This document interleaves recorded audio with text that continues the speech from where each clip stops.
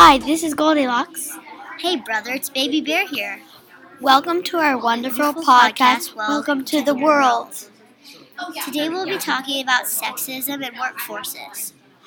So, what is sexism, Baby Bear? Sexism is an offensive reminder of the way a culture sees a woman. Oh, thanks.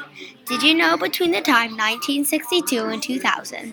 Cool fact. Talking about facts, almost 60% of women would earn even more money if they were paid the same amount as men with equal levels of education and work hours.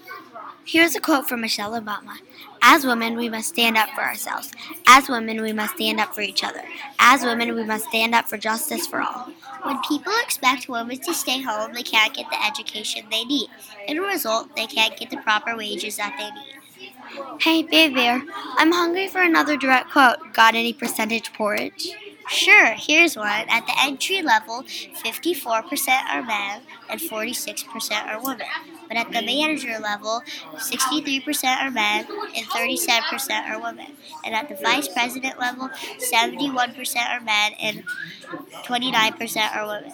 Oh, thanks. Did you know most commonly women are underrepresented in higher status, such as higher paying jobs? For example, university teaching, law, engineering, and medicine.